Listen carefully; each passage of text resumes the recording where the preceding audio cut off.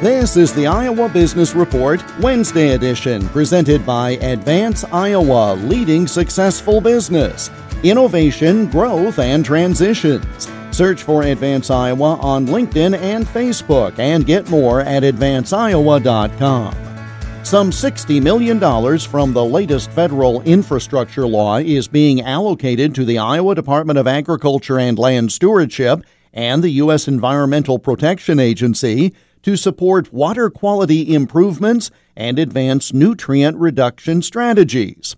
Roger Wolf is Executive Director of Agriculture's Clean Water Alliance.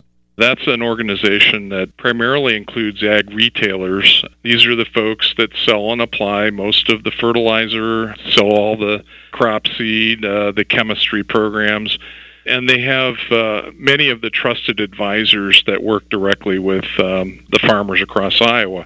These folks are taking it upon themselves now to help their customers, the farmers, execute practices that keep them productive and profitable, but also start assisting them with scaling up the implementation of practices. So last year, the Agriculture's Clean Water Alliance went statewide, and so now their programming overlays all the focused watersheds across the state.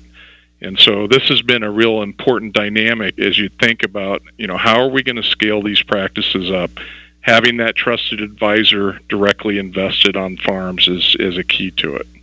And Roger Wolf says the funds will support continued statewide efforts such as constructed wetlands, bioreactors, saturated buffers, and more.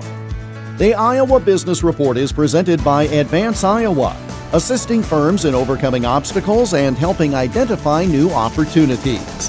I'm Jeff Stein for the Iowa Business Report.